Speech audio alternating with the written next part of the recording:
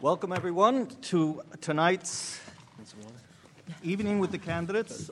We have with us the 4 candidates for the Democratic nomination to Attorney General. My name is Juan Maldonado. I'm the president of the New York City Bar Association. I will be co-moderating tonight's forum together with Susan DeSantis, a deputy editor for the New York Law Journal. The New York Law Journal and the City Bar Association are co-sponsoring tonight's forum.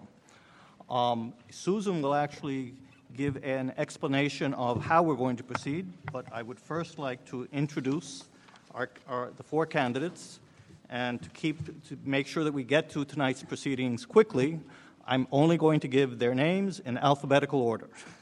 So we have Leecia Eve, Letitia James, Patrick Maloney, and Zephyr Teachout. Susan? So it's my job to give you the rules. Candidates have been seated in the order determined by lot. There will be no opening statements. We're not taking questions from you, but you suggested the questions, so this is, in fact, your debate. Our questions will be directed to all the candidates. The first round of questions will have answers limited to 2 minutes. A second round will be 1 minute each. Moderators may ask follow-up questions, and candidates may respond to other candidates' questions. Responses will be limited in that case to 30 seconds. At the end of the questions, there will be an opportunity to provide a brief closing statements with an order, again, determined by lot. Please limit your statements to 2 minutes. We have a timer seated in the front row. Right there, Eric Friedman, I'm sure a lot of you know him. He's going to hold up a yellow sign when the candidate has 10 seconds left, a red sign when the candidate's time is up, and of course we expect you to abide by that. Thank you very much. And I am going to ask the first question to Ms. James, yes, who was, again, as I said, determined by lot. So what I'm interested in is what would be your day one message to staff members? I would assess each and every bureau of the Office of Attorney General to determine the staffing levels. I would also let them know of my priorities, and my priorities include, again, challenging the abuses from Donald Trump. 2, going after corruption. 3, focusing on all of the issues. I've crisscrossed the state. There are environmental issues. There's issues with respect to gun violence in our state. And there's issues with respect to consumer fraud and student debt in the state of New York. Let me also say that there's a 5th candidate in the office. His name is in the room. His name is Keith Wooford in the back. He's a Republican candidate. And I wanted to make sure that he was identified as well. And that's my 2 minutes.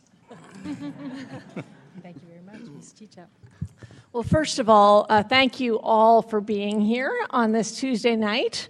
Thank you for moderating, and thank you to my opponents. We have been to many forums together now, have gotten to know each other very, very well, and I really appreciate this is our last week, I think, of forums. There's 3 this week. And tell everyone I'll be the godmother of your baby. So thank you for being here. What I would communicate to the incredibly talented staff, and I've been so impressed with the work of the Attorney General's office, is that this job is among the most important, and this office is among the most important legal offices in the country at this moment. And because of the context of the moment nationally and locally, the nature of the office necessarily has to rise to new challenges. The first challenge is the direct threat to the rule of law posed by Donald Trump, the direct attack on our values across the board. And that means that this office has to become the firewall standing up to Donald Trump, the illegal rollbacks of his administration, but also actively investigate his businesses and foundations, which are here in New York. And the New York Attorney General's office plays a unique role there. Second, because of the ongoing crisis of corruption in Albany, the New York Attorney General's office has to play a key role checking that corruption, investigating, and where necessary, prosecuting, and really leading the charge on cleaning up Albany. Third, very much related to what's happening today with the Kavanaugh hearings, we're facing a changed judiciary. And we in this office are going to have to use new legal strategies to face the complex and evolving legal challenges of this moment. Thank you. Mr. Maloney. Well, thank you all for being here. Message number one is, Barbara Underwood, please stay and do any job you want.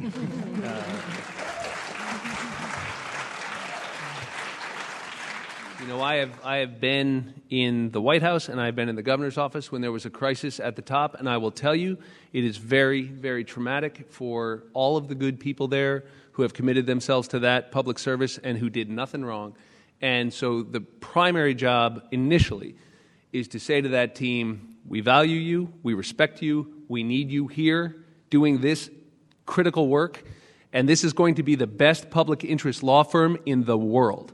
This is going to be an office that competes and wins for talent with the Southern District, with the Manhattan District Attorney's Office, and with every great law firm in this city. And we want the most talented young lawyers coming out of the best schools and the best law firms to see this office as a critical place to contribute to the public good and to hone their legal skills. That's job number one. This is a competition to build a great law firm, first and foremost. In addition to that, the priorities of the office are indeed the extraordinary threats coming from Washington, both holding Trump accountable personally in terms of his campaign and, of course, his personal business activities, but more broadly, the Trump administration and the policies that the administration represents. I think almost inarguably are more radical and more threatening to New York than anything we have seen from previous Republican administrations. And there needs to be a comprehensive strategy on that. There's also a critical priority around public corruption in Albany. This office must demand primary criminal jurisdiction over public corruption in state government. We've never had that in this office. It's long overdue. The next Attorney General must insist on it. It's the kind of thing Attorney Generals want until they become governor. But that's got to stop. That's got to stop. This office should be the cop on that beat. And finally, there are core functions of this office: consumer protection, securities enforcement, antitrust, all the bread and butter work, the scandals you don't know about, the conflicts you don't see that this office must unearth. And that's where I would focus. Thank you. Ms. Eve. Well, first of all, thank you to the New York Law Journal and the New York City Bar Association for hosting this, and for all of you in the room and those who are watching online today and in the future. The first thing that I would say, and I believe the most important message to the staff, is simply, first and foremost, to say thank you. To say thank you for your extraordinary work at an unprecedented time in our state and in our nation's history, when the challenges are greater than they have ever been in my 54 years.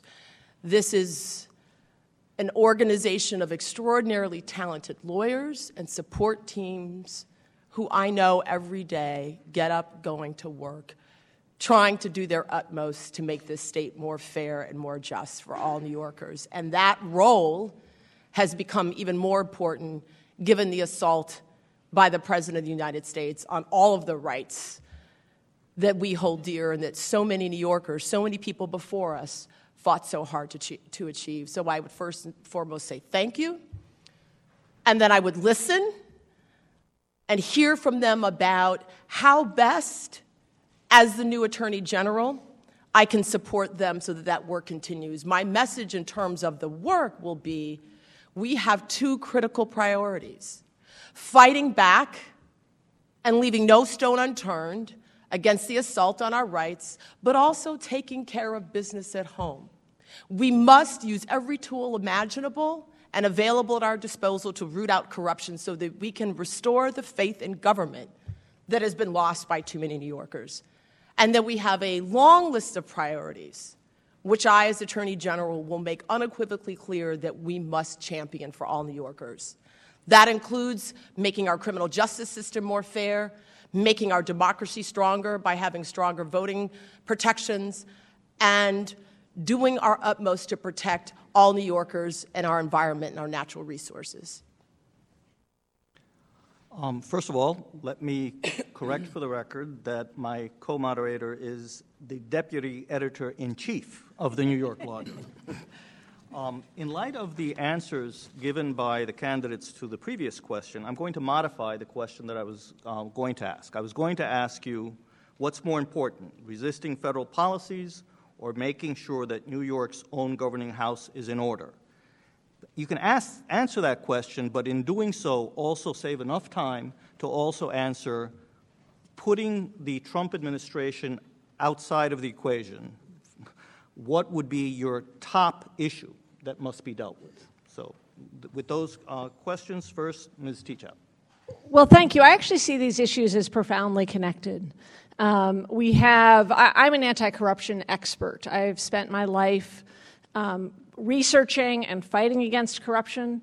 In fact, a week after Donald Trump took office, I laid out the case that he was on the verge of violating the Emoluments Clause. And after that, working with a top team of lawyers, ended up filing suit 3 days after he took office. A week after he was elected, laid out this strategy. And I do take the threat of Donald Trump incredibly seriously. I do also take the threat of our own failure to deal with corruption scandals at home seriously. And one of the things that connects them is money in politics. We really do have to address the deep rot of a big money in politics. I'm the only candidate who isn't taking corporate money, either corporate PAC money or LLC money in this race. But then we have this, as I was saying earlier, this changing shape of changing needs going forward. I'll just use consumer protection as one example. There's 7 different agencies, federal agencies, responsible for consumer protection. Donald Trump and the Republicans are gutting all of them right now, all of them. So what that means is that the New York State Attorney General's office needs to be crafting new legal strategies and really leading the fight to protect on clean air and water, against financial fraud and scams, across the board, filling in the gap that we're really seeing at the federal level. And the spine that I see connecting all these, and my 4th priority, which is really leading the fight to end mass incarceration, ending cash bail, discovery reform, is that we have to really rethink who we're putting in jail. The wrong people are in jail right now, a greater focus on white-collar crime, and a greater understanding of the role that money in politics plays in our legal system. Mr. Maloney. Well, thank you for that question. I also see that as something of a false choice, although I do think if you listen to the campaign, you might think all of your problems start and stop with Donald Trump or with campaign finance reform. I don't think that's practical. I think those of us who have been doing this work out in the field will tell you that when you're dealing with a family that's lost someone to the opioid epidemic, that's an issue about whether you're going to hold those companies accountable for cleaning up this mess. Whether you're dealing with health care, the question is whether you're going to right now insist on the rights this state has under existing federal law. Or you're talking about net neutrality. What is this office going to do? Is that getting our own house in order, or is that the Trump administration? I think it's both. I do think whether you're talking about criminal justice reform, there's a critical role this office plays, but it's not just telling someone else who has the authority what to do. It's finding the resources and tools in the office to fund prison education programs.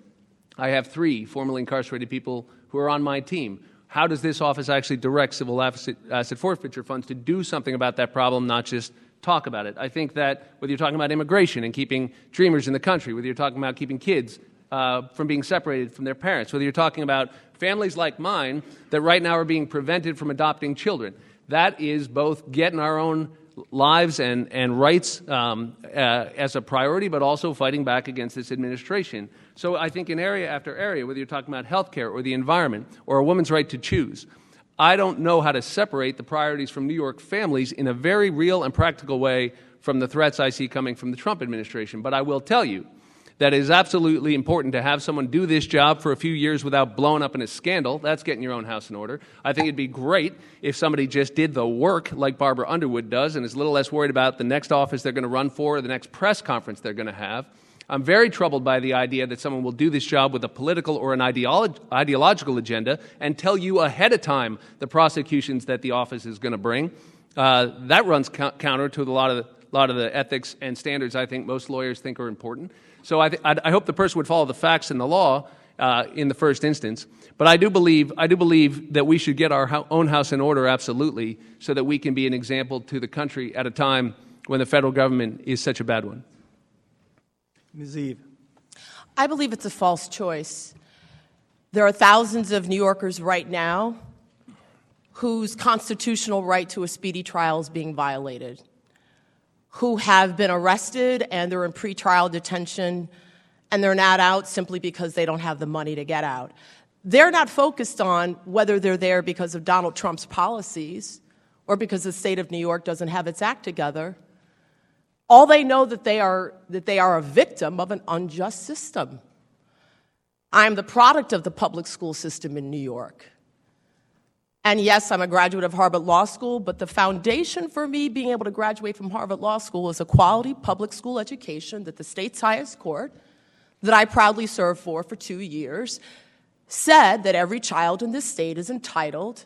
I would argue morally entitled, but the state's highest court said they were constitutionally entitled to receive that public school education. And we have thousands of children across our state who are not receiving what the state's highest court said they are constitutionally entitled to receive. That is a function in part because we have a Secretary of Education who is more interested in using resources to help arm teachers than she is educating public school children, but that's also a function of our house not being in order. So I believe it's a false choice. We are the greatest state and the greatest nation on earth. We should be able to walk and chew gum at the same time, fight against bad policies emanating from Washington, and get our act together and address the needs that cry out from New Yorkers across the state for us to address yesterday. Ms. James. It's a Hobson's choice. I've traveled to Buffalo, and there's lead poisoning in Buffalo. I've traveled to Newburgh. They're challenging the EPA on the fact that their water is poisoned. I've traveled to the mid-Hudson region, where individuals concerned about consumer fraud and student fraud. I've traveled to Long Island and Dix Hills and Brentwood, where they're dumping environmentally on communities of color. I've traveled to Albany, where 8 black men have been shot. I've traveled to Syracuse, where gun violence is a major issue. My priorities, again, include making sure that we have states' rights and that we harden our system, and that we, again, examine all of our laws in the state of New York to ensure that our rights are protected. And that includes making sure that the Clean Air Act is enforced, and the Clean Water Act is enforced, the Clean Power is enforced, going after the NRA because it is a criminal enterprise, making sure that we stand up for immigrants who are now hiding in the corners, afraid to go to work, afraid to go to school, hiding in the shadows against this administration.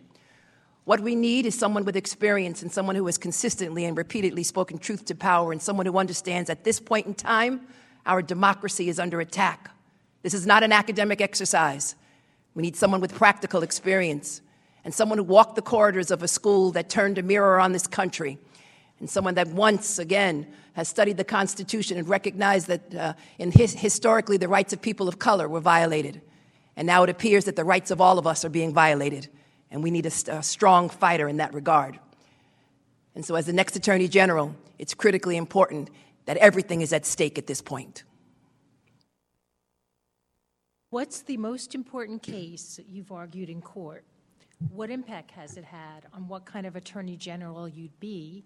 If not a case, you can substitute a policy or regulatory initiative. This first goes to Mr. Maloney. Sure. Well, you're talking to somebody who spent years at Wilkie Farr and Gallagher. I was a partner at Kirkland and Ellis and at Orrick Harrington. So, when you're at really good law firms, they don't let you near a lot of courtrooms. But lawyers can get that joke. But the fact is that I've got certainly as much legal experience, practical legal experience as anybody on the stage. I focused in my early part of my career on investigative work. I'm very proud of the fact that I ran an investigation of the CEO of a major bank on behalf of an independent committee of the board. Went on for most of a year. Held the CEO accountable for some very serious wrongdoing. I worked on congressional investigations. I worked on the independent counsel's investigations. I served as the White House staff secretary for 3 years and saw every document that went to the President of the United States. I prepared and reviewed all the executive memorandum and directives and orders to the agencies. I saw the national security information for 3 years of my life. Sorry to interrupt, but are you going to? I was Sure. hoping you would get to one case. Yeah, I'll tell you about one thing that's very special to me. You know. You bet.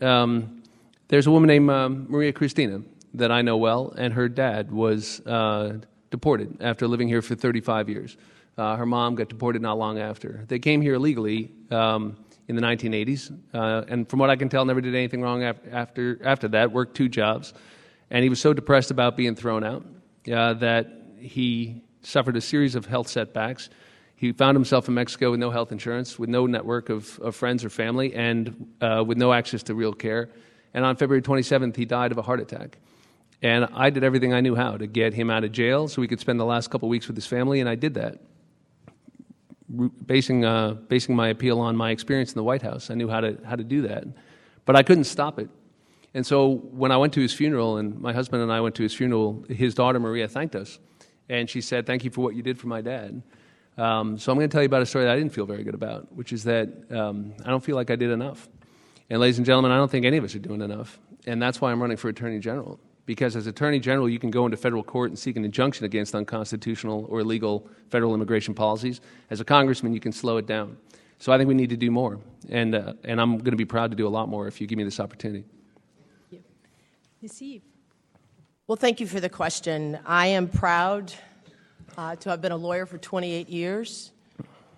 My roots in this state run deep. I have more courtroom experience than any other candidate in this race across this state and federal and state courts. But the case that I'm most proud of is a case that I handled with 3 other young women associates when I was a young associate at Covington and Burlington, Washington, D.C. I joined 3 other women in representing, as a plaintiff class, all women incarcerated in District of Columbia prisons against the District of Columbia. The name of the case, filed in federal district court in the District of Columbia, is Women Prisoners of the District of Columbia versus the District of Columbia. There were 4 parts of the case, one dealing with environmental care, one dealing with the lack of equal educational opportunities to male prisoners, sexual harassment. We had clients who felt that they had to have sexual intercourse with prison guards to be able to have a guarantee of seeing their children. I was in charge of the obstetrical gynecological care part of the case. One of my clients had her leg shackled to a hospital bed as she brought a child into this world. This is in the nation's capital and our country. This conduct clearly was inhumane as well as being unconstitutional. And so we filed suit. We fought hard. The litigators out there know what I'm talking about. We fought very hard. But I'm proud to say we won. We won. The case was appealed to the D.C. Circuit, from which Judge Kavanaugh now hails. And we won in the D.C. Circuit. And then they sought to appeal it to the United States Supreme Court, which denied cert. That is the kind of what we call baby lawyer I was. I was 29 years old when I represented hundreds of incarcerated women. That gives you a glimpse of the kind of attorney general I will be. Ms. James. The law has been the firmest pillar of our democracy, and the law historically has been used as a sword and as a shield. Someone once ridiculed me and said, Tish James goes into the office of public advocate each and every day. She thinks of a lawsuit. She sues somebody, and then she goes home. That's true. I've sued on behalf of the residents of public housing. I've sued on behalf of autistic children. I've sued on behalf of children in foster care. I've sued on behalf of residents who were illegally evicted by construction. I've sued on behalf of senior citizens who were not getting benefits. I've sued the mayor of the city of New York on a wide range of issues, but the case that I am most proud of is representing a child pro bono who came to this country illegally. His father was murdered in Honduras. His mother abandoned him. And I went to court and represented him and was successful in getting an asylum petition granted. He recently graduated from high school. He lives in Brooklyn with his uncle, and he just introduced me to his girlfriend, who I do not like. I also filed recently an in-friend brief on behalf of a child who was ripped out of the arms of her mother. I'm so happy to say that our petition was granted. The family has been reunited, and they've been released from detention. We should not live in a world where children are ripped out of the arms of their children. And it was important, it was imperative that I go to court and represent those families. And I have consistently, and I think I'm the only candidate, or maybe there's another candidate, but I have visited a number of detention centers to ensure that they are complying with federal law. And it's critically important that we all understand our values and our principles as Americans, and that we never, ever allow that to happen again. And as the next Attorney General of the state of New York, I will fight this illegitimate president tooth and nail to remind him of what America is all about. I started my career as a death penalty lawyer representing people on a post-conviction review who had been sentenced to death. And as a death penalty lawyer, you learn a lot. You certainly learn about the horrors of our current criminal justice system, but you also learn how to both dig up facts, intense investigation, find things that haven't been found before, because there is the threat of the state trying to kill your client. You also learn how to dig up laws and legal theories that haven't been used before. And somebody I worked with very closely is here tonight, Stephen Greenwald, who I worked on many different cases with. The case I want to talk about is the bulk of my career I have been focused on anti-corruption work. And I wrote the book on corruption called Corruption in America. I've been working with money and politics groups as well as antitrust groups on legal strategies over the years. 3 days, as I mentioned earlier, 3 days after Trump took office, I and a small team of lawyers representing people in the hospitality and restaurant industry sued Donald Trump in the Southern District of New York for violating the foreign and domestic emoluments clauses of the Constitution. He is taking foreign government money, like from the Chinese government, from a Saudi prince, through his businesses going into his own pocket. That's in direct violation of the Constitution, but these are issues that have never been litigated before. We built this legal strategy. That case is currently on appeal in the Second Circuit. I've taken myself off that case as a candidate, but I've continued to advise the attorneys general in D.C. and Maryland, and they just recently had a major victory. And in that victory, Judge Massetti cited my work explicitly, adopting my theory of the emoluments clause. Ms. Eve, what steps can the Attorney General take to address New York's widening income inequality gap? Well, there are a number of ways to address it, and frankly, when I received the question about priorities, that's why I focused on the challenges we have here at home. Education, as I mentioned before, is not an issue that you hear an Attorney General speak about, but I believe it's fundamental to the well-being of communities across this state. If you don't have a basic quality education, you have 3 strikes against you before you're out of the gate. So I believe that ensuring that all children receive their constitutional right under the state's constitution to a quality basic education is critical to closing the gap. We also need to do more to expand economic opportunities for New Yorkers across the state. We need to do more to ensure a fair criminal justice system and provide greater alternatives to incarceration. So for people who have committed a crime but done their time and paid their debt to society, they are in the best position with the state of New York by their side to turn their lives around and lead productive lives that benefits them and their families and all of us. These are just some of the challenges that we must confront and we must address, and I am the candidate that is best prepared to address them. Ms. James. Income inequality. As the public advocate of the city of New York, we passed groundbreaking legislation to ban salary history because I believe in equal pay for equal work. It should be more than just a slogan. The governor of the state of New York issued an executive order, and I'm now urging the governor of the state of New York to codify banning salary history.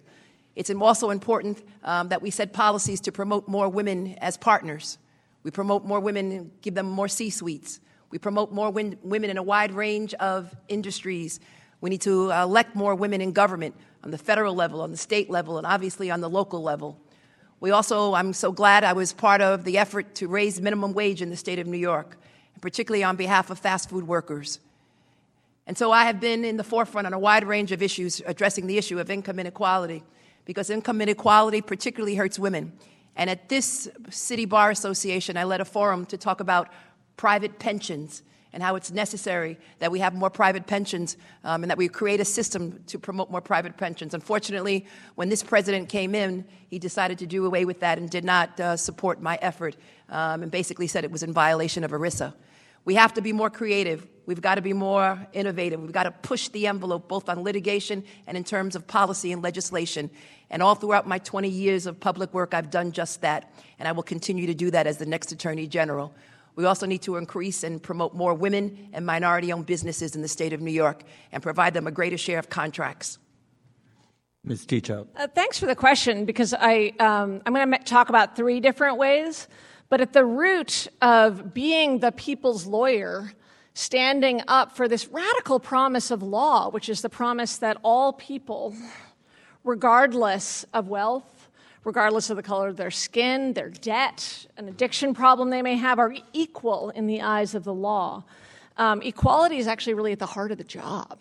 So I'll just mention three particular ways. One is in taking on corruption in Albany. The Buffalo Billion trial this summer, I went to opening day argument, was about $750,000 that was supposed to go to economic development in the state, instead going to major donors. It was a bid rigging scheme. It really showed quite clearly the way that corruption leads to inequality, which leads to suffering. Because in Utica, which has for a family of four, an average income making $30,000 a year, they were desperate for those economic development dollars, but instead they went to big donors. So fighting corruption is also about fighting inequality. Second, investigating illegal behavior in the real estate industry, whether that's tenant harassment or tax fraud. Both of those are drivers of inequality. And I don't take real estate corporate money. The office has moved in a really good direction in the last 20 months, bringing on a great tenants lawyer to run the bureau. But there's so much more that we need to do, and failure to enforce the law in the real estate industry is a driver of inequality. And third, something I mentioned in passing but care quite passionately about, is really leading the fight to end cash bail in this state, working with the incredible activists that have gotten it as far as it's gotten already, because cash bail is a direct affront to law itself. It's saying you're incarcerated because of how much money you can afford, as opposed to because of what you have done. Mr. Maloney. Right. Well, I guess my initial reaction to your question is that it's tempting to think that the Attorney General of New York is the universal elixir for all human problems. I'm not sure that's the right frame to start with, but let me answer your question. I think, yes, you're going to want to focus on the things that are the legislature's job and the governor's job and push those, and you can introduce program bills, and there's an important role there for sure. Equal pay, you bet. Paid family leave, you bet. Highest minimum wage in the country, you bet. We've done a lot of those things under Governor Cuomo, by the way, and that's good. I do think where this office is going to come in is on vindicating the rights of workers and of working families to get what they have coming to them. So I'm thinking of wage theft that is a terrible problem for organized labor. Think about your health care costs. Think about a working family that spends most of its income trying to get the medicine for a sick parent or an ailing child.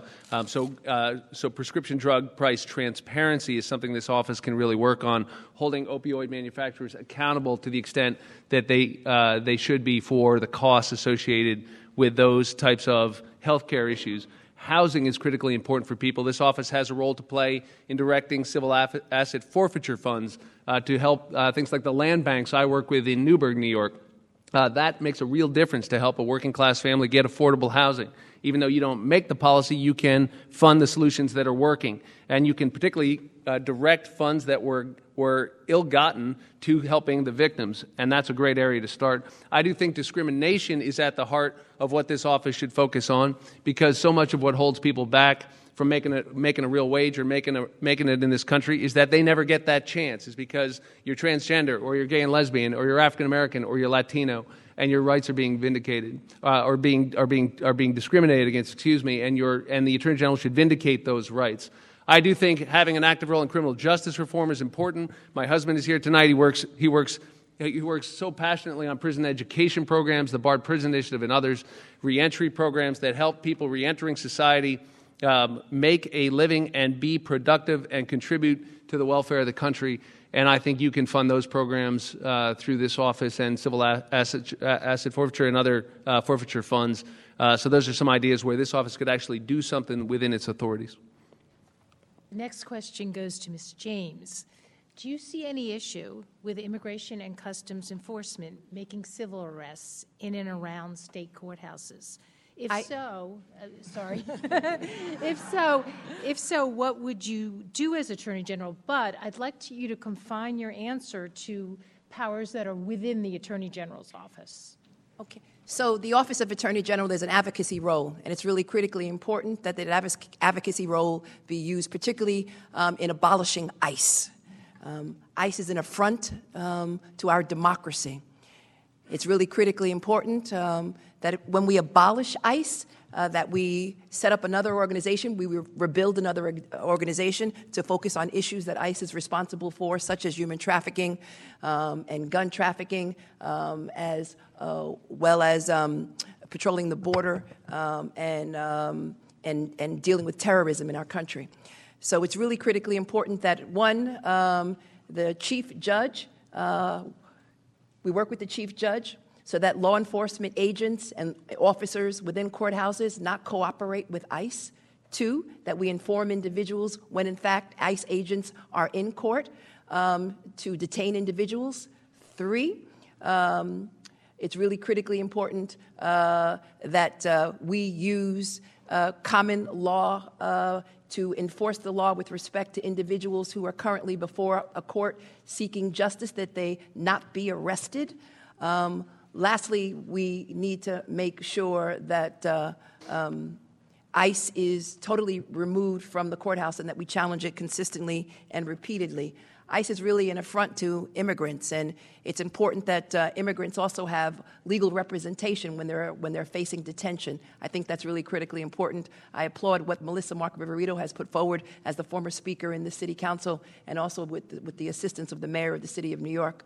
I also believe that immigrants who are afraid of going to court right now, it's having a chilling effect on the administration of justice, and ICE is basically impeding justice, and it's really critically important that we all stand together and abolish ICE and its abuses against immigrants who are basically seeking justice. Thank you for the question. I've written a couple op-eds on why it's important for law enforcement to really be leading the fight to abolish ICE, as it undermines basic principles of law. In terms of the particular things the office can do, I agree that I think the bully pulpit is important there. There's also the critical lawsuits that have been filed by Barbara Underwood against the illegal actions of the Trump administration. They are essential. We must continue with that litigation. And she and the Attorney General's office have been real leaders on that nationally. Three, supporting New York State becoming a true sanctuary state so that local law enforcement is not cooperating in these instances with ICE. That's absolutely essential. We are not where California is, and I would certainly push for that. Four, making sure there is the representation, which is absolutely essential. I agree with you on that as well. And then five, really examining the civil rights violations of ICE in our schools, ICE in our courts, ICE on our streets. I also support driver's licenses in New York State for undocumented immigrants. And I think it's, again, critical that law enforcement really lead the charge on why that's so important. Maloney.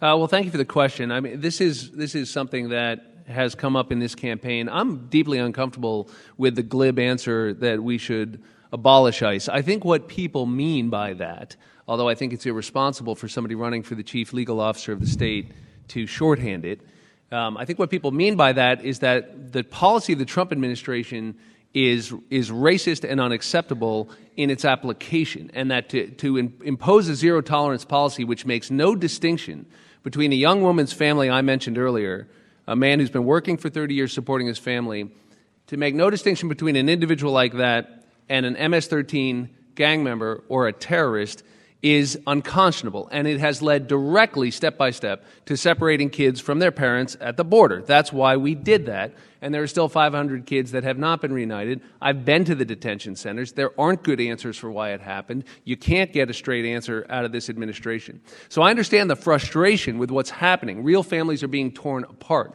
But this office has to lead law enforcement and has to bring it up. I mean, I represent Orange County, New York, and I represent parts of Westchester and Putnam County and Dutchess. We've got a lot of first responders. We have a lot of law enforcement personnel. I remember what those people did on 9/11. I see the good work that so many people in law enforcement do, and I don't want the chief legal officer of this state bashing law enforcement just to score cheap political points. I think it is a fair argument to say that the Trump administration is way out of line and we are seeing families ripped apart.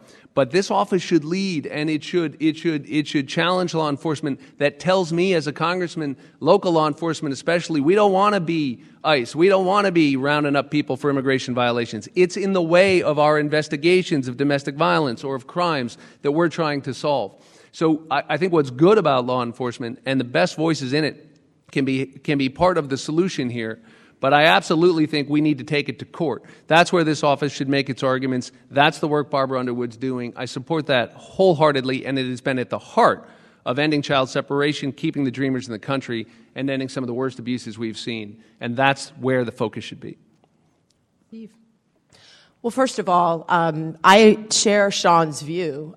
Two of my opponents who speak of shutting down ICE, in my view, that reflects a lack of understanding about how the Trump administration's policies work, how federal government works. You can abolish ICE and, quote unquote, as one of my opponents said, create another agency. Guess what? The President of the United States is still there. The policy is the same, whether you call it ICE, ACE, or any other agency. So it's the job of the Attorney General to aggressively fight to push back against the policy of ICE, to prosecute any law enforcement official who breaks any law, federal, state, or local. And I will also say, I feel very strongly about this because there is illegal conduct that is taking place on the part of employees of ICE, and they should be prosecuted to the fullest extent of the law. But I served as a Senate counsel and Homeland Security advisor to Hillary Rodham Clinton for 4.5 years before, during, and after 9/11. And I respect a great deal the vast majority of law enforcement officers who get up and go to work every day, risking their lives to keep all of us safe. And one of the key components of ICE has nothing to do with immigration. It has to do with fighting terrorism. And this city remains on high alert. I am chair of the Security Committee of the Port Authority of New York, New Jersey, that has been subjected to 2 terrorist threats in the past year. So, with all due respect to 2 of my opponents who are treating this as if this is not serious and they don't understand, this is incredibly important. But the question had to do with civil arrests around state courthouses. State courthouses. I would have state troopers there arresting ICE agents who are attempting to conduct civil arrests on, in or around state courthouses. That is what I would do as the Attorney General. We will now move to questions that are limited to 1-minute responses. And ironically, the questions are longer to better frame the issue. So please pay attention. So can I just say, an we've been obvious really solution civil there. and nice up here, so when can we, mix it up? If you want, Immediately. Because there's times when I wanted to mix it up, but since we're in a stately office, I'll behave. What's up, Tish? so the question, which will first be posed to Ms. Teachout. The Attorney General's office is currently tasked through an executive order with investigating instances where a law enforcement officer is involved in the death of an unarmed civilian. Do you think the governor should broaden the order to include other state employees, such as correction officers? You're talking about Executive Order 147, which has been a really important executive order, and I do think it should be broadened. I think it should be broadened in various ways. It's addressing a core conflict of interest where DAs are not prosecuting to the full extent officers engaged in violence. First, right now it covers unarmed, and the question of what is unarmed leads to really difficult situations. I think it should not solely concern unarmed, because what we want to know is that law enforcement is going to investigate deaths, including looking at all the facts and not making a preliminary judgment about whether a bat somewhere in the corner of a room makes something armed. Oh no, I only have 1 minute. But I also think it's important to include instances that don't lead to death, but other instances of assault and violence. And I actually think this is a really essential role for the next Attorney General. Mr. Maloney, in light of Ms. Teachout's response, I'm going to modify the question as originally posed by someone who sent it to us, which is, do you think the executive order should be broadened in any way to include either activities from police officers or to include persons other than police officers? You're talking about death caused by a public official? Or are you talking about or in any way? Well, I agree with what Zephyr said. I think there's a very important role for the Attorney General to play to be a finder of fact and a neutral and fair arbiter of these very difficult and very painful cases. By the way, this isn't a job that a lot of people would love to do. This is very, very difficult work in many cases, but I do think there's a role for it. We've seen it come into play in cases of sexual violence or harassment or the failure to investigate it. We've seen it come into play certainly in cases of law enforcement-involved deaths. I think that's appropriate, absolutely. And I have no problem extending it to any other like context. I think it would be great if we extended the authority of the Attorney General into putting a bunch of crooks in Albany in jail, too. I think it'd be great as long as we were enhancing the authorities of the Attorney General to actually encompass the most powerful people in the state who are the most unaccountable. And so that would also be my focus if you were giving me the pen on how to expand the authorities of the Attorney General's office. But absolutely, I think that our criminal justice system, like all of our institutions, benefits from accountability, which is why, by the way, I also support the measure to hold prosecutors accountable as well, especially as amended. Ms. Eve. Yes, in answer to your question, I believe it should be included to include corrections officers. Obviously, I speak from experience, having represented hundreds of women incarcerated at District of Columbia prisons who were victims of sexual assault. And so, yes, a resounding yes in answer to your question. I also say that, though, as the daughter of someone who in 1971 was the very first person to walk into the Attica prison uprisings, Attica prison during the uprising. My father, Arthur Eve, was asked by the prisoners there, along with Tom Wicker of the New York Times, to come in and be an observer and negotiate on their behalf. And at the end of the day, what we saw, because of horrific conduct by the state of New York, there were prisoners who were left dead, maimed, and prison guards who were left dead and maimed.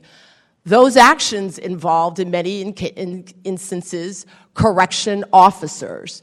And so without question, I believe that the authority should be expanded to include a broader array of those who are part of the criminal justice system.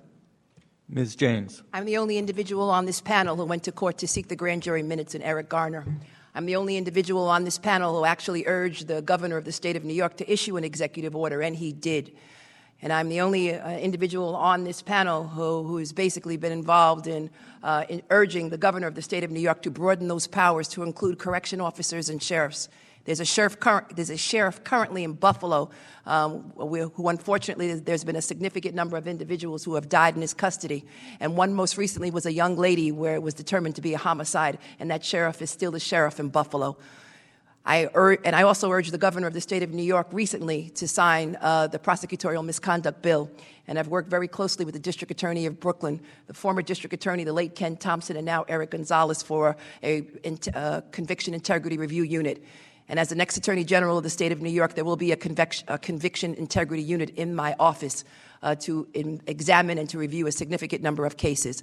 But we also need the grievance committee to go after district attorneys who unfortunately violate the law as well.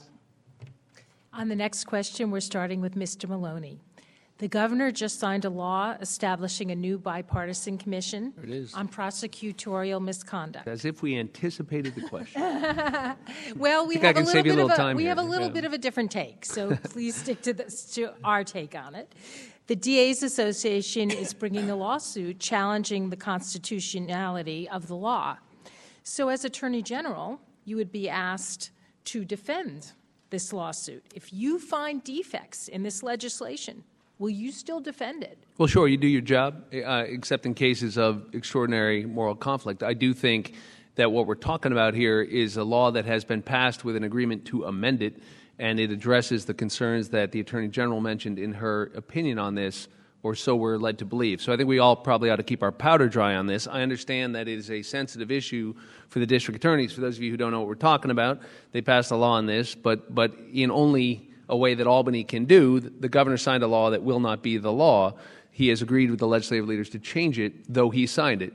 I'll explain it later. But what that has the effect of doing is it has the effect of hopefully addressing the very legitimate constitutional concerns with the way it was comprised, with the separation of powers, and the other arguments that Attorney General Underwood has stated about this, with which I agree. But here's the bottom line.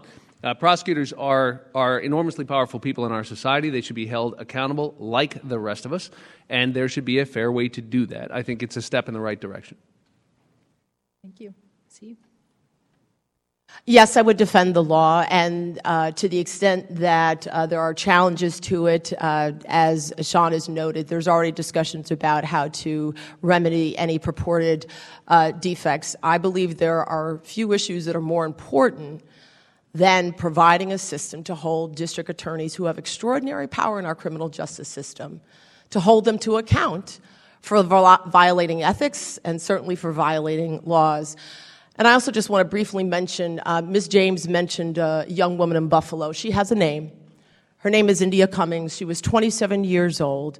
She was taken into custody by law enforcement to the Erie County Holding Center, equivalent of a Rikers Island in Erie County, and days later was found dead on the floor of her jail cell in her own urine and in vomit. Right now, under the existing executive order, the Attorney General of the state of New York has the authority to investigate and prosecute that crime. It has been deemed a homicide by the Medical Review Board, and so the authority is already there to investigate that particular case. And so I just wanted to clarify those facts for the record for those of you who are concerned about what happened to this woman, whose death, if I am the Attorney General, will not be in vain. We'll go on to Ms. James. But it's not the only case in Buffalo, and there are others. The reality is that the case, the prosecutorial misconduct bill, is in violation of the law. The district attorneys have argued that it's a violation of separation of powers, that the legislature overstepped their boundary and is trampling on their powers as part of the executive. Both the Speaker of the State Assembly as well as the next leader of the State Senate, Andrea Stewart Cousins, have agreed to correct those constitutional objections. The bill will be passed in all likelihood in January, and yes, I would be proud and honored to defend it as someone who has witnessed too many abuses by district attorneys from Buffalo all the way to Long Island. So I want to answer what I think might be a different heart of the question, which goes to the question of the role of the Attorney General when there are constitutional questions about a law that they may have to defend. So executive law, New York State, clearly provides that the Attorney General must defend the state. That means that if there's a law I don't agree with, that doesn't matter. You are defending that law. There's a separate obligation to, one, it's an independent elected position. You're the people's lawyer, to uphold the Constitution. So 99% of the cases, maybe even more, you're just defending the law. This is actually a legal question that I talked to a former Attorney General, Bob Abrams, about, who I have great admiration for. And as he talked about, 99% of the time there's no conflict, but there are going to be those times when, after serious, careful investigation, the Attorney General's office concludes, and I will conclude, that defending the law would also constitute a constitutional violation. And in those cases, I think the obligation is first to the people of New York and the constitutions. Ms. Eve, do you think it proper for the Attorney General to threaten banks or other financial institutions with criminal prosecution under the Martin Act as leverage for obtaining a substantial settlement of civil claims?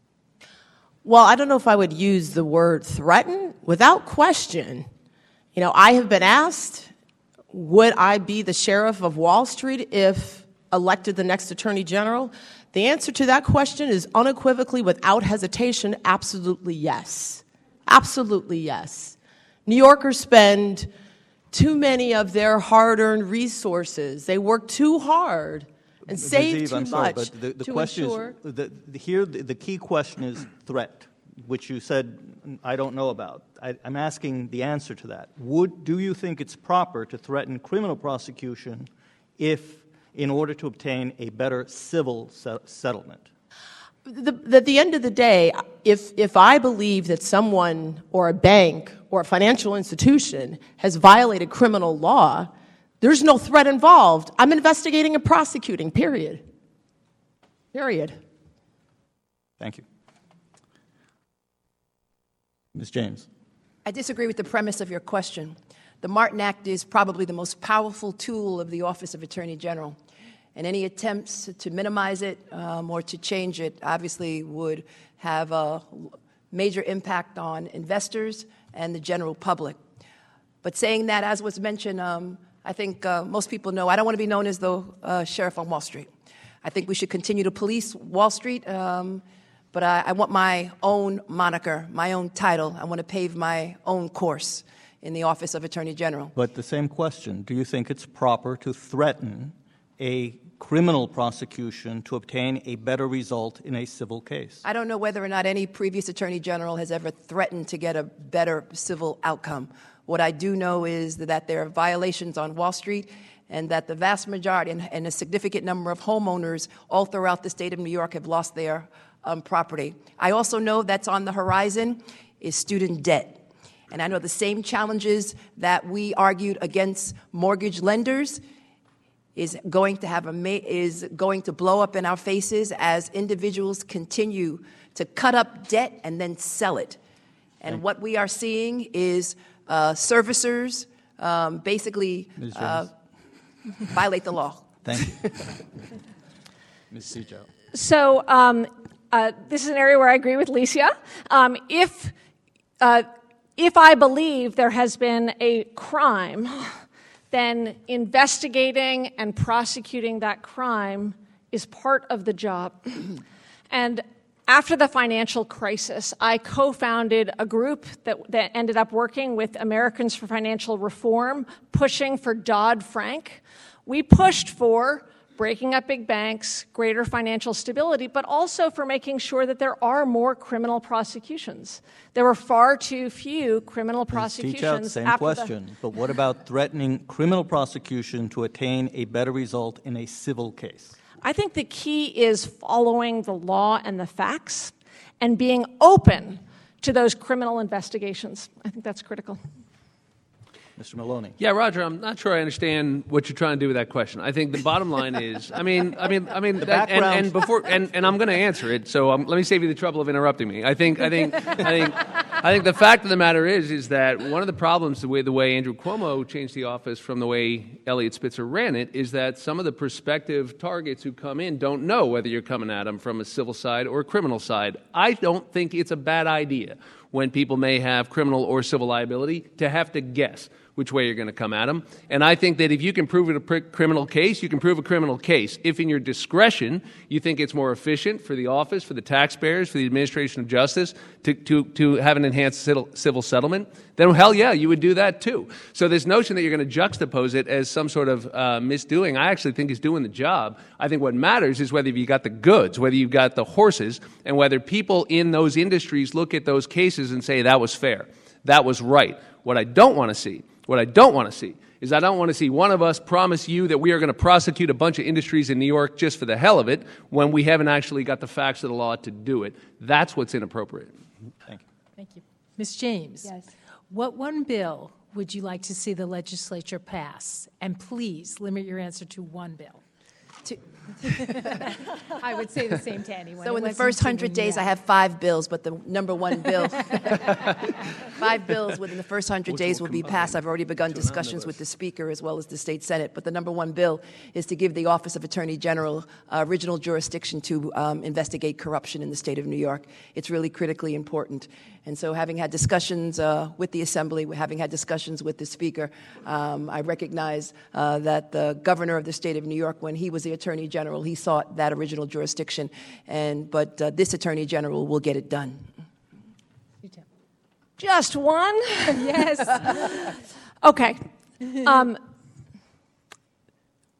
The New York State Attorney General needs to be on the front lines in cleaning up corruption. And if I could wave a wand and make the legislature comfortable with prosecuting with a prosecutor, investigator coming at it, I would also push for giving original jurisdiction for civil and criminal investigation of corruption. The difference here is I think that's less likely to happen. And one of the key things I would do is turn around and say to the governor, whoever that is, you have to reopen the Moreland Commission and make sure that we can investigate right now, because we cannot let the governor off the hook. We have to investigate corruption now, not waiting for the legislature to act. So we have a genuine corruption crisis, and I've been studying corruption and working on anti-corruption cases and fights my entire life. And New York is enfeebled by this corruption. Inequality is driven by it. We cannot have the series of trials, and we should not have to rely on the Southern District of New York. Thank you. And we would close the pardon loophole. Mr. Maloney. Well, I'm tempted to say when I meet with the legislature, the one bill I'd ask them to pass is term limits for all of us. But I do think seriously that the right answer is that this office needs primary jurisdiction over public corruption. That one change would be historic and critically important to finally taking seriously this issue and putting an empowered official in charge of it. So I'd leave it right there. Thank you. Steve?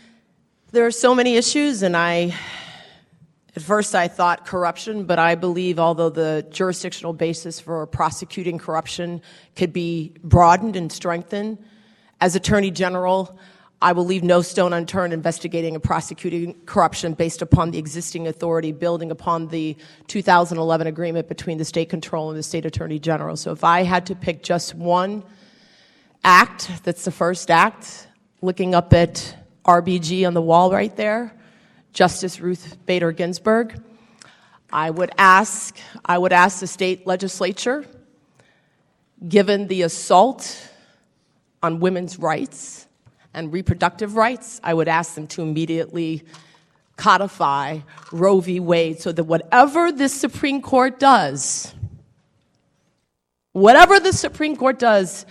if in fact there is a Justice Kavanaugh, that a woman's right to choose what happens with her own body will be fully protected in this state. Thank you. Each of the candidates here tonight has indicated in public comments, their support for reforming the Joint Commission on Professional Ethics. So my question to Ms. Teachout first is, what is the first step you will take to do this? The first step is that, look, we need to totally scrap and have an actually independent JCOPE, Joint Commission on Public Ethics. But right now, we need to make sure that Seth Agata resigns. He is the executive director of JCOPE. And as I was saying in the answer to the last question, one of the key jobs here is to not wait for the perfect, but to recognize the crisis as we have it. Seth Agata, as executive director, has failed to issue substantial basis complaints for months at a time. Well, we have corruption crises and sexual harassment claims, sexual misconduct claims swept under the rug. He wrote an unprofessional email to Joe Lhota saying that Lhota could keep his job heading the MTA while taking outside income in violation of basic ethics rules in this state. So I actually think the first step is today. The first step is standing up for a strong JCOPE and saying, even with a broken JCOPE, we have to hold leadership accountable. Mr. Maloney. Well, the job of this office is to demonstrate the need for it by making cases that hold people accountable now using existing authorities. I do think it can be important for an attorney general to say, here's what you ought to do. I think a reformed JCOPE would have total independence. It would have different membership. It would not be able to get hamstrung by a couple of people, by one legislative leader. It would be able to refer public corruption cases, perhaps, to the attorney general, including sexual assault and sexual violence cases, which have for far too long been swept under the rug, particularly in Albany. And I think I'm happy to have new leadership. I don't want to get down in the weeds on that issue. I think there's not a dime's worth of difference between any of us on JCOPE, but I do think the Attorney General of New York better start mining the existing authorities to fight public corruption. For example, the Medicaid Crime Fraud Act, which gives you sweeping authorities under federal law to go after Medicaid-funded institutions. You can get after a lot of public corruption that way. Tens of billions of dollars are spent there. You can do a lot with local DAs, partnering with them to give them resources from this office and say, I've got the staff, you've got the jurisdiction, let's go. You haven't been able to prioritize this, but now you can. I'm going to provide those assistant attorneys general to you. Those are real steps an attorney general can take right now that will further demonstrate the need to change the commission and to change the law. Ms. Eve. I believe JCOPE needs to be scrapped entirely, as well as the Legislative Ethics Committee, particularly the latter, showing no evidence that the legislature can police itself when it comes to ethics reform. But on day one, regardless of whether the legislature acts, I would hit the ground running using the existing authority, particularly based upon this 2011 agreement with the state controller that I referred to earlier. That 2011 agreement says that the state controller will share with the attorney general significant investigative and prosecutorial powers with respect to the misuse of taxpayer funds. That is extraordinary broad authority. That means a nonprofit, a corporation, a state employee, a state elected official, a state appointed official who misuses taxpayer funds. Now the Attorney General, for 7 years, has had the shared authority with the state controller to investigate incidences of misuse of funds, and then gets referrals directly from the controller's office to prosecute any alleged crimes or civil violations with respect to those state funds. Ms. James. JCOPE is a J joke, and so just changing faces is not reform. We need a constitutional amendment to create an independent commission, which will be subject to the approval of the voters throughout the state of New York. In addition to that, Ms. Eve refers to the agreement. The agreement actually is Operation Integrity, and it's an agreement between the controller of the state of New York and the Attorney General, but that agreement needs to be strengthened as well. In addition to that, we need to work with the Comptroller's Office with respect to the abuse of public funds. But we also need to leverage existing power, both civilly and criminally, in the Office of Attorney General. And we need to follow the facts and the evidence wherever it leads, including to the White House, including to the second floor, or including to any municipality in the state of New York. Okay. Our next question is the last question. Oh. Yes. I know it went fast. Do you plan to continue or expand the Land Bank Community Revitalization Program? But if you do, the money from the bank settlements, which fund this program and other perhaps worthy programs, is going to run out. So how would you do it? And that question starts with Mr. Maloney. Yeah, well, obviously, that's been an issue from day one on this. I've worked with the previous Attorney General extensively on this issue. I represent the city of Newburgh. I represent the city of Poughkeepsie. The Land Bank's a great program. It's not the only way to fund it. I think it is like a lot of programs, necessary to put together a coalition of funding sources. There's a public-private partnership role there for sure. The legislature could get in the game in a bigger way on this, and it's a proven model. I'm telling you, in a city like Newburgh or Poughkeepsie, look at Middletown, look at Port Jervis. These are places that have an extra housing stock that creates all sorts of related issues and concerns for the city. Getting those properties commercial ready, getting them back into the market, particularly for low income and local residents, is a very effective program, and in the end saves tax dollars because it lowers the overall tax base by having a larger tax base in those communities. These communities are on the way back, I'm telling you, and we need to invest in them and believe in them. So obviously there will be future funds that this office secures in future settlements, and it will be one of the priorities in my office, together with the prison education programs and criminal justice reforms that I think are deserving as well. Ms. Eve.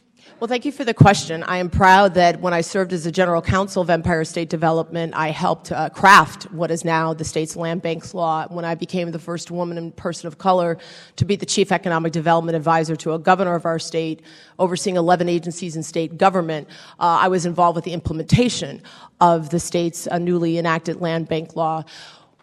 There are a number of potential sources of revenue. As Attorney General, I would continue the work that Barbara Underwood has undertaken to go after Big Pharma to the extent that they have misled New Yorkers about the potency of their drugs, and use some of the resources that are gained from that litigation to provide expanded treatment, but also to use funds potentially to go into a land bank to help renovate homes that are in communities all across the city, all across the state, and in rural America that has been affected by the ravages of the opioid crisis. Thank you. Ms. James. I'm the only individual on this panel who actually sued a mortgage lender known as Delta Funding when I was a former Assistant Attorney General, and got relief for countless number of homeowners in the borough of Brooklyn who are primarily black and brown individuals. And what we are facing is another crisis which is on the horizon. And the next crisis on the horizon is servicers. Servicers who unfortunately are not crediting consumers, excessive fees, and illegal late payments. In addition to that, student debt is another crisis on the horizon. So it's really critically important as the next Attorney General that we focus on these issues. I've also met from Buffalo all the way to Long Island legal service organizations because as a former public defender and as someone who works very closely with legal services, they represent the salt of the earth and they recognize issues on the ground. And legal services obviously have been focusing on zombie houses all throughout the state of New York and using land banks as a means to address affordable housing and to address the crisis that we are seeing not only in our city but all throughout the state of New York. The problem is that when you get a settlement as a result of using the Martin Act or any other creative litigation, there's been an agreement with the governor. We need that funds for its intended purpose, and that is to address the crisis in affordable housing and to address the zombie houses which scatter the land all across the state. So the land bank program has been extremely successful. What I want to talk about is the basic principle of law that those who are harmed by illegal activity should be those who then recoup any damages that come from that. So you put it more politely than I might have. Unfortunately, there was a power grab recently where the governor then has authority over settlement funds as opposed to the Attorney General's office. And it's more appropriate that the Attorney General's office, who is closer to the victims, who's been working with the people that are the most affected, works to find the most strategic way to use settlement funding. So one example that Leecia mentioned is in the opioid crisis, the really powerful suit that Underwood brought, bringing it, by the way, solo, which gives her capacity to really manage the settlement, which is really important, making sure that those settlement funds go back into treatment facilities. When the settlement funds are around real estate illegality, going into affordable housing. So making sure that it is very much, the settlement money is going towards those who are the most affected in each particular area of litigation. Thank you. So each candidate will now have an opportunity to give a 2-minute closing, and by previously determined lot, Ms. Teachout goes first. Well, thank you very much. This evening went by so much faster than I thought. I thought we were going to be in for another 20 questions, and I really enjoyed it, enjoyed the questions. Thank you for your time. We really are at a genuine crisis moment for law in this country and in this state. And I'm an anti-corruption expert, and we have a corruption crisis. I have 4 priorities for this office. One is to bring that anti-corruption expertise to fight against the very new and very real threats of Donald Trump. And I'm really proud to have the endorsement of the New York Times and the Daily News and The Nation because of their recognition of the particular challenges of this moment and my particular background in this area. That also relates to a second priority, which is taking on corruption in Albany. I'm uniquely independent. I have a history of standing up to powerful forces, Republican or Democrat, and being willing to call out corruption in Albany. And I will do that, do more than call out, but investigate because we finally need to clean house. Third, we really are going to need to chart new territory when it comes to what the New York State Attorney General's office does to protect basic rights, civil rights, consumer rights.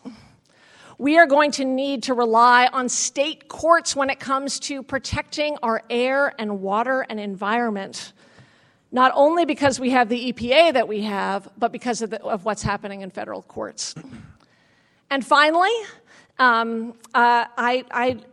as I mentioned earlier, I began my career representing people on death row, and I am committed to using the bully pulpit of this office to fight for voting rights, against mass incarceration, and against the deep rot at the core of our system, which is the way that our campaigns are funded, and finally get publicly financed campaigns. Thank you so much for your time.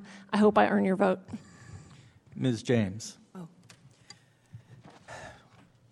We are in a pivotal moment in the history of this country, careening towards chaos and confusion in the midst of a constitutional crisis.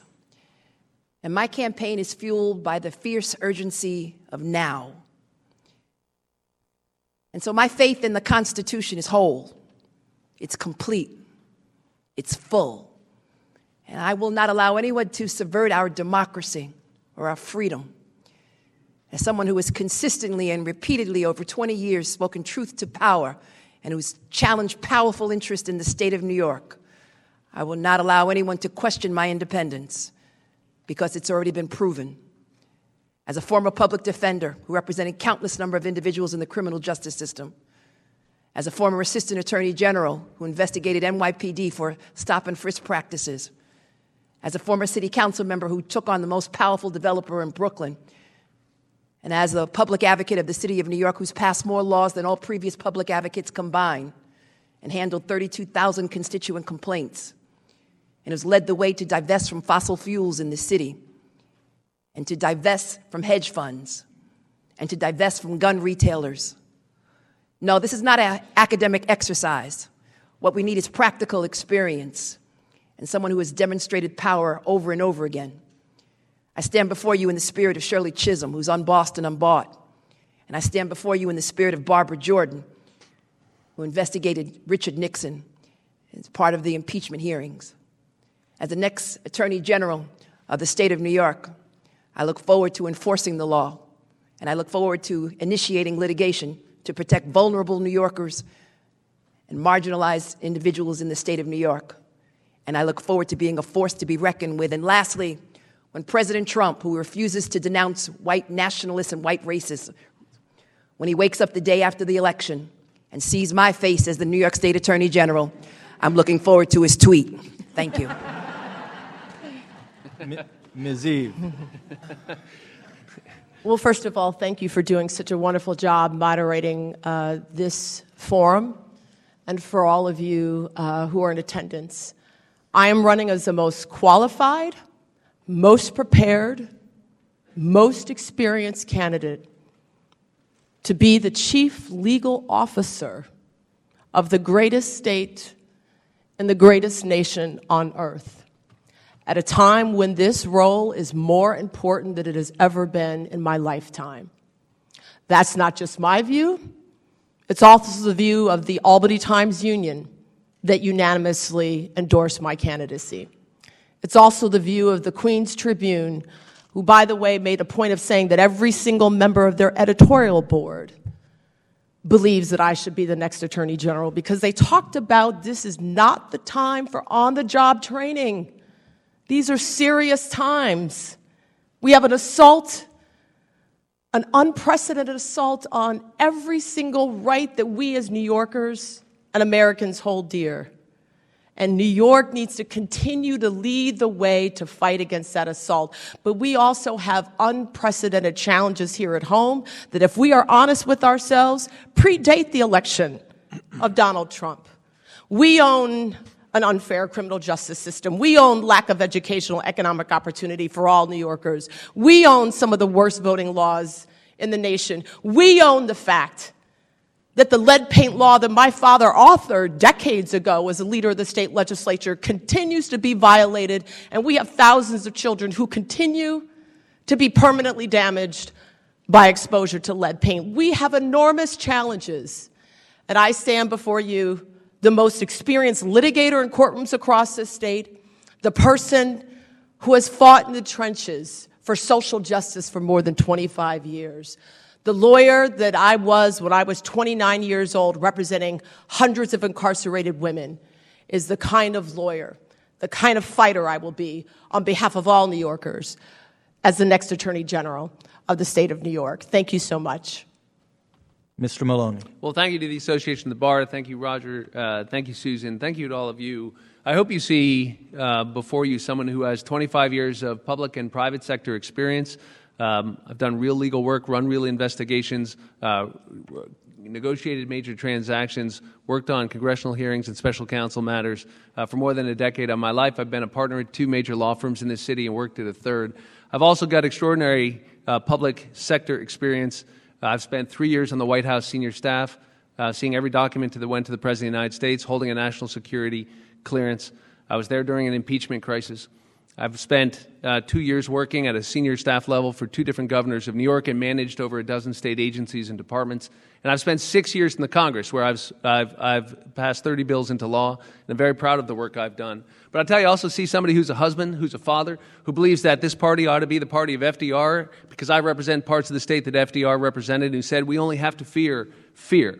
I think we ought to be the party again of John Kennedy and of Barack Obama. We're the guys who gave you the new frontier and hope and change. And I think we are so paralyzed by fear and so distracted by the circus that is the Trump administration that we are in danger of becoming defined by the very things we say we're against. I want to lift people up. I want to be part of the future. And let me say something to the Democrats in the room. We need to start winning again. And you're looking at the only person on this stage who has beat the Republicans 3 times in tough elections. It's one thing to talk about it. I am a gay man with an interracial family who won in a Trump district. That wasn't a given. Don't tell me Democrats can't win everywhere. I do it for a living. And one of the things you have to do is not just win, though I want to beat them. One of the things you have to do is get results when you get elected so that you can start building this coalition. So we aren't in power for a year or 2 years. We don't have to worry about one appointment to the Supreme Court. I want to build a coalition that lasts a generation or two, like FDR did. And I want to remember that we can lead with our ideals, not just with our fears. That we can be part of something good, not just stopping something bad. I don't want to have a Tea Party on the left. I want to have a movement of hope again so that we can go forward as one country to a better place. And I believe this office is front and center, on the front lines in making that more possible. I'm asking for your vote on September 13th. Thank you very much for the opportunity to be here tonight. On behalf of the New York Law Journal, the City Bar Association, I want to thank the candidates for such a lively debate and such thoughtful answers. I want to thank the audience for coming and being patient and hearing them out. And this seems completely unnecessary, but I've been asked to remind you to vote. Number 13.